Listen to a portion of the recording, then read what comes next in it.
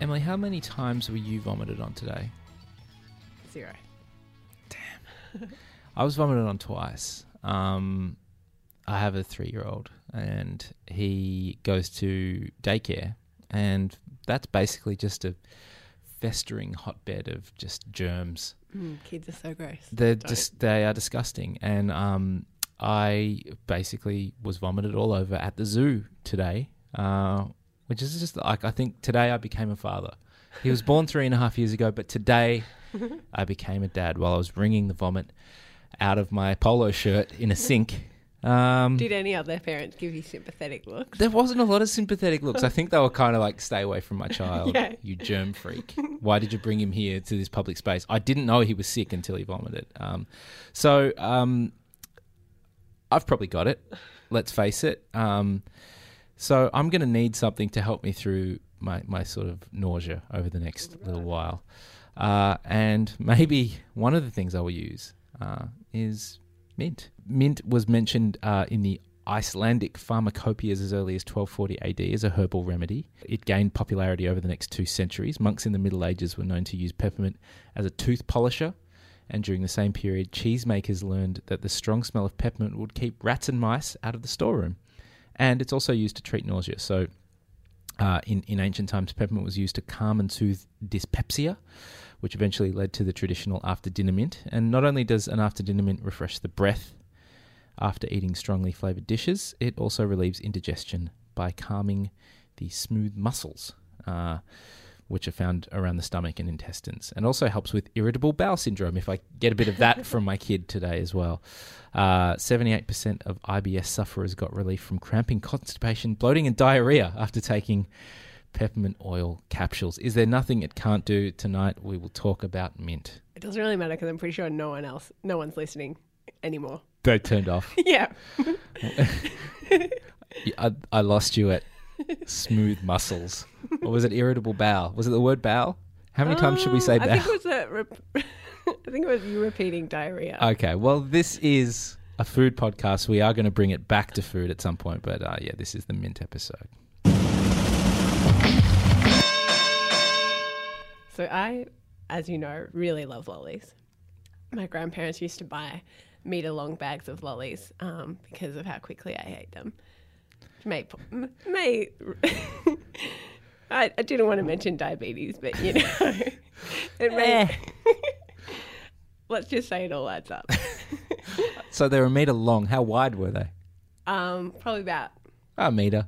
That's just a sack. They were buying you a sack of lollies. Yeah, in bulk. Yep. And there was a hierarchy to the lollies they used to get. So obviously racing cars were the best. Pineapples were great. One day there were these big fried egg lollies, which were like the best and so rare, so extra good. Then there were like good lollies, which were jelly babies, strawberries and cream. And there were the bearable lollies like Black Cats, which I still ate but didn't really enjoy eating. And then there were the truly horrific lollies, spearmint leaves.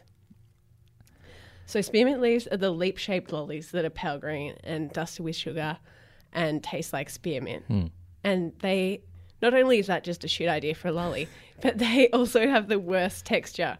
It's like they're only half gummy. Like they can't commit to being an actual lolly. I got it. Wait till like them. I know, because they're a dad lolly. Oh, no. I might as well listen to some Wilco now. Yeah. My dad doesn't even like them. Oh, no. And he thinks Wilco are lame. Oh, God. I'm really surprised that you like them because I really thought that nobody liked them. Every lolly has its place. No. It's like a fruit salad, you know. You have a little bit, like it'll freshen you up, and then you're going for a chocolate freckle or something that's going to sort of coat your mouth in that sort of really crappy compound chocolate kind of, you know. And it's almost like brushing your teeth after a meal. I don't understand what you're saying with the fruit salad and the freckle. They're two completely different things. Okay, I'm mixing my metaphors. I'm tired. I got vomited on twice today. Give me a break. Anyway, it seems like more people agree with me because last year Alan stopped making spearmint leaves. Okay. Along with green frogs. But I mean, it's obvious why green frogs stopped being made because red frogs exist. Why do you need red? It's like green capsicum. No, thank you. So I feel like people would have seen the spearmint leaves being deleted coming. And a spokeswoman for Alan says, the situation is that our lollies are actually going gangbusters, but we have deleted a couple. We have deleted spearmint leaves and also the green frogs, basically because they weren't selling so well, Margaret Stewart said. She also said, it's been surprising to see the amount of passion for spearmint leaves. What passion? Seriously, no one kicked up a fuss. No, seriously, no one would fight for spearmint leaves. But then I did look into it a little bit, and some people did, but not because they liked them, because they used them in their Christmas decorations as the leaves on top of the pudding. Yeah, yeah. Or I was thinking, no one specifically said this, but it did make me remember the dinosaur cake in the Women's Weekly Cookbook with all the spikes of spearmint leaves. Yeah. Which is I'll give it to spearmint leaves. They make it look great, but no one will want to actually eat that cake. Well, what a dinosaur cake maker's going to do now? Well, yeah, I was trying to think if there's anything they can replace it with. I don't think there is. It might just have to. You might just have to rip out the dinosaur page and hope nothing good's on the back. So are they done now? Yeah, they're done. Spearmint leaves are dun. Yeah, people shouldn't be pissed off because you couldn't even buy them from supermarkets. Like, Allen's provided them in bulk to like those lolly shops where you just like got little bags of whatever you wanted or like a big bag of them. Yeah. So, yeah, I don't really understand what the fuss about spearmint leaves is about. Like, you didn't even know they were deleted and you didn't care. No, I'm not passionate about them. You just eat them if they're there. Yes. Well, they're covered in sugar.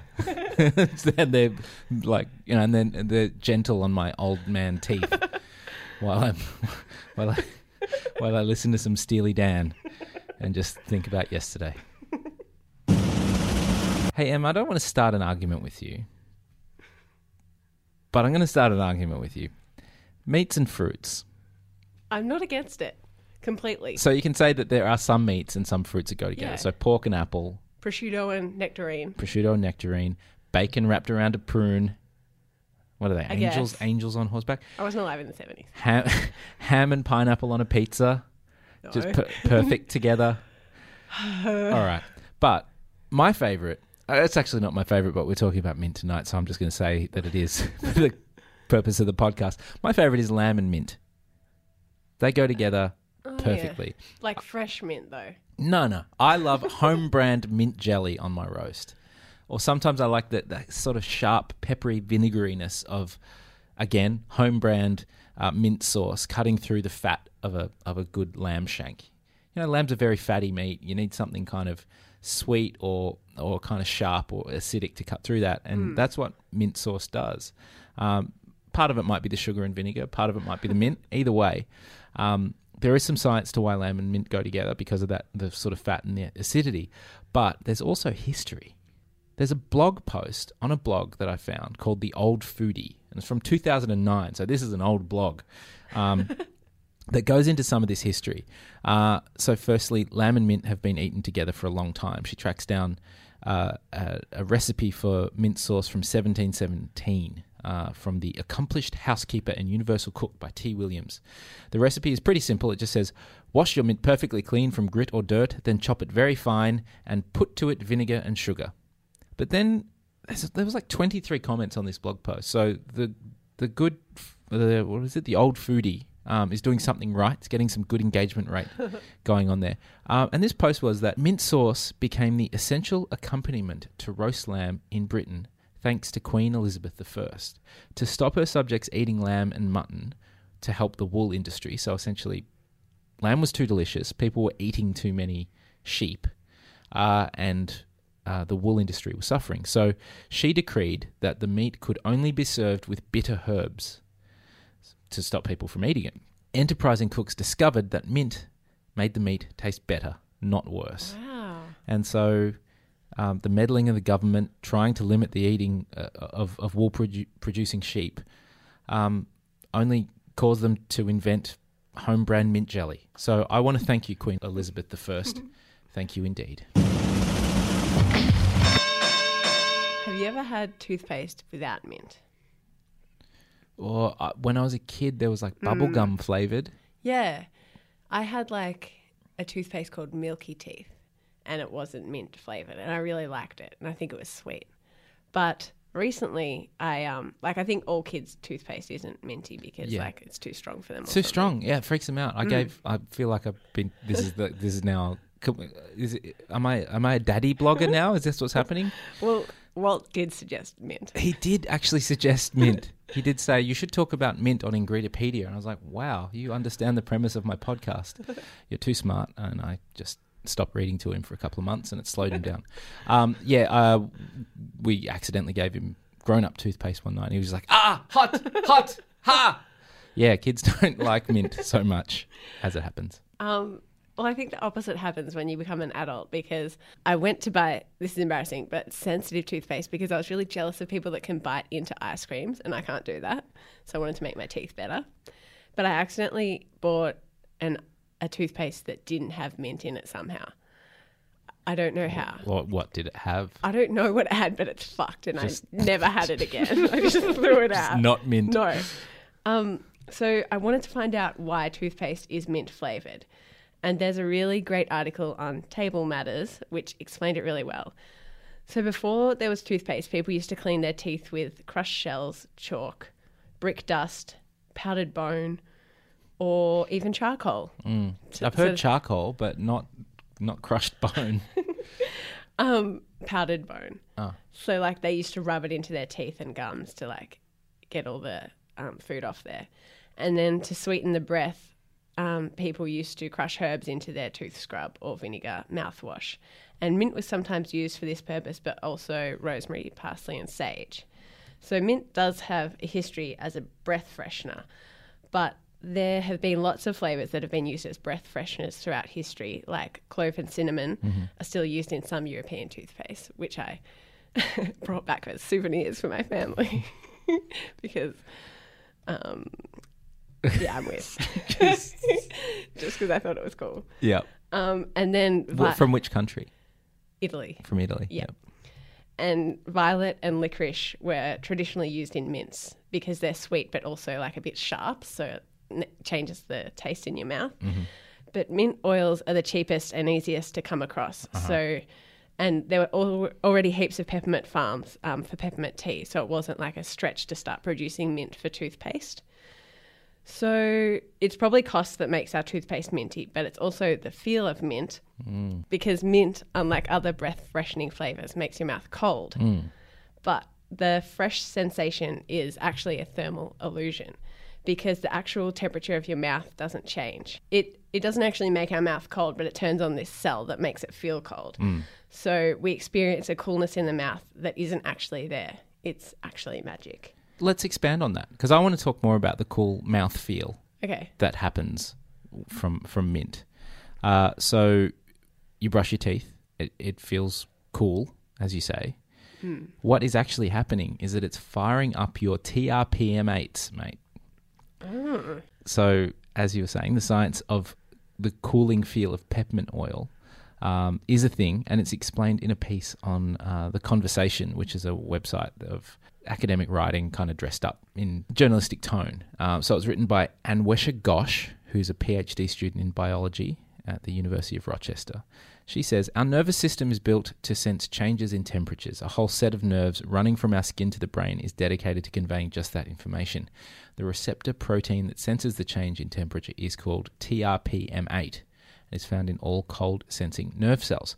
Whenever there's a drop in temperature, the voltage in TRPM8 somehow changes and its shape changes so that it allows calcium ions to flow into the nerve cells. So this is what happens when those receptors sense cold. But peppermint drops or peppermint oil also fire up the TRPM8 in cold sensing nerves and make our mouth feel instantly cool. And not just our mouth either, like it makes our muscles feel cool. And so it's used... Really? So it's used to treat arthritis. Rubbing peppermint oil into sort of arthritic joints cools them down and makes them feel better. And in the mouth, even after you've swallowed, there's some menthol that remains and keeps nerves activated. And that's why when you have a sip of water after you brush your teeth, it's like that you get sort of cool all over again. And in fact, our nerves have similar proteins to sense hot temperatures as well. Scientists have discovered a protein called TRPV1 that acts like TRPM8 to sense a rise in temperature. And what do you think tickles the TRPV1, capsaicin, which is the hot stuff in chili. And capsicum spray. That's the chemical that gives hot peppers their zing, and that directly activates TRPV1, which gives the intense feeling of heat, even though there's no heat there. So foods can trick our bodies. Peppermint oil, sort of the menthol in mint, can trick our body into thinking that it's cool, and chili and peppers can trick our body into thinking it's hot. So the body is an idiot, and food is smarter than us. One of my friends used to rent an apartment that had a communal herb garden as part of it. Yeah, I've had one of them before. It's cool. Yeah, but I've never had one. There's always lots of stuff, heaps of thyme when it gets really coarse, and you've got to cook it forever, or heaps of rosemary and all the good stuff like basil or anything that you really want dies straight away and no one replants it. Well, he's pissed off with his herb garden too, but it's not because of that. It's because the herbs are really fancy. Instead of mint, they grow chocolate mint or pineapple mint. When you just want plain mint. Just give me the mint. Yeah. But they probably got Thai basil. It's I don't want Thai basil. I'm not making a pho every night. A pho. But chocolate mint interested me because it sounds like a freaking Willy Wonka world of mint. What other mints are there? Yeah. So there's apple mint, banana mint, pineapple mint, strawberry mint, orange mint, ginger mint, chocolate mint, and then Kentucky Colonel mint, which is not mint that tastes like fried chicken. I looked it up. Damn it. But yeah, I don't know why people need so many different mints, and I don't know what the difference is. Does chocolate mint taste like an Aero?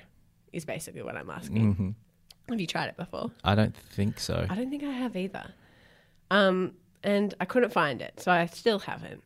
But I looked up pictures of them, and they all look very similar. Could you ask your friend, or is he just he doesn't eat it? He just didn't eat it. No, he's like, no. I'm over this.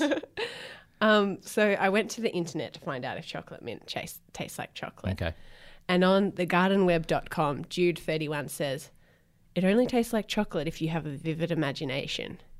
And Sally2 says, the taste is vaguely like chocolate mint, but more pepperminty than chocolatey. So I feel like it's one of those bullshit things that just isn't really, it's just more a marketing thing than a actual thing. So on organicauthority.com, they said, with chocolate mint, you get all of the chocolatey goodness of, chocolate without the calories. No, pretty sure you're just eating a leaf that doesn't taste like chocolate. So you get none of the goodness. No. Also none of the calories, but more to the point, none of the goodness. And none of the taste. Yeah. And just go away. Actually, none of the chocolate, which is the whole point of chocolate. Yeah. But all of the mint. Yeah. Speaking of goodness and mint, let's talk about the worst thing that you can possibly do with mint. And that is to put it in cigarettes. Yeah, that's probably the worst thing you can do, actually. Yeah. So, we mentioned the trickery of the TRP M8 that makes your mouth feel cool. Well, an enterprising young man called Lloyd, actually I don't know if he's young or not, just a guy called Lloyd Spud Hughes in 1925 introduced menthol to cigarettes. A lot of this comes from an article in The Atlantic, which is about the rise of the menthol cigarette. So Lloyd Spud Hughes was working as a cashier in a restaurant when he came up with the idea of adding menthol flavouring to give the illusion of a cooler smoke. And thus was born Spud brand cigarettes, the first widely sold menthol smoke in America. By 1932, Spud had become the fifth most popular cigarette in the country. And I've tracked down an old ad for Spud cigarettes. We'll play a little bit of it now. Is this illegal? Does this count as no, cigarette advertising? It's okay. I think it's editorial use. Although I don't know. Don't play this if you've got kids around or if you're open to suggestion or slightly dim-witted, because you'll know what I'm talking about. And just visually, just picture the creepiest man you can think of. You picturing him? Em, stop looking at me like that.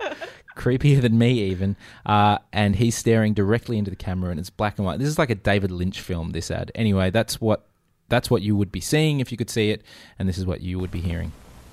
Look into my eyes. I'm going to hypnotize you. Yes, you. Right now. No, don't look away. Look into my eyes. Relax. You want to smoke? You want a smoke that will make your mouth taste fresh? There is such a smoke. It's called Spud. New Spud. It's new. New. It's a completely new filter cigarette. Other cigarettes have filters, but this new Spud has something else.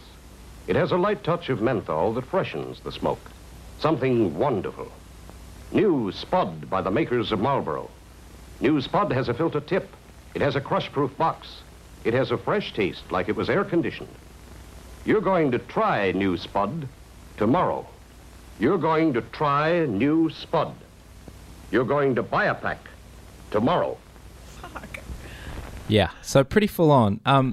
When people kind of talk about the evil of advertising, that's exactly what they're talking about right there. They were essentially trying to use the power of suggestion, and really, it seemed like they were like, well, maybe we're making fun of this. This ad was from 1957. Mustn't have worked that well because Spud was discontinued in 1963, but menthol cigarettes by then had really taken off. And the insidiousness of the advertising I just played is kind of typical of the way menthol cigarettes were marketed. So tobacco companies shamelessly promoted menthol cigarettes as being somehow fresher and by implication healthier. In the early 70s, Salem print ads touted the brand's natural menthol.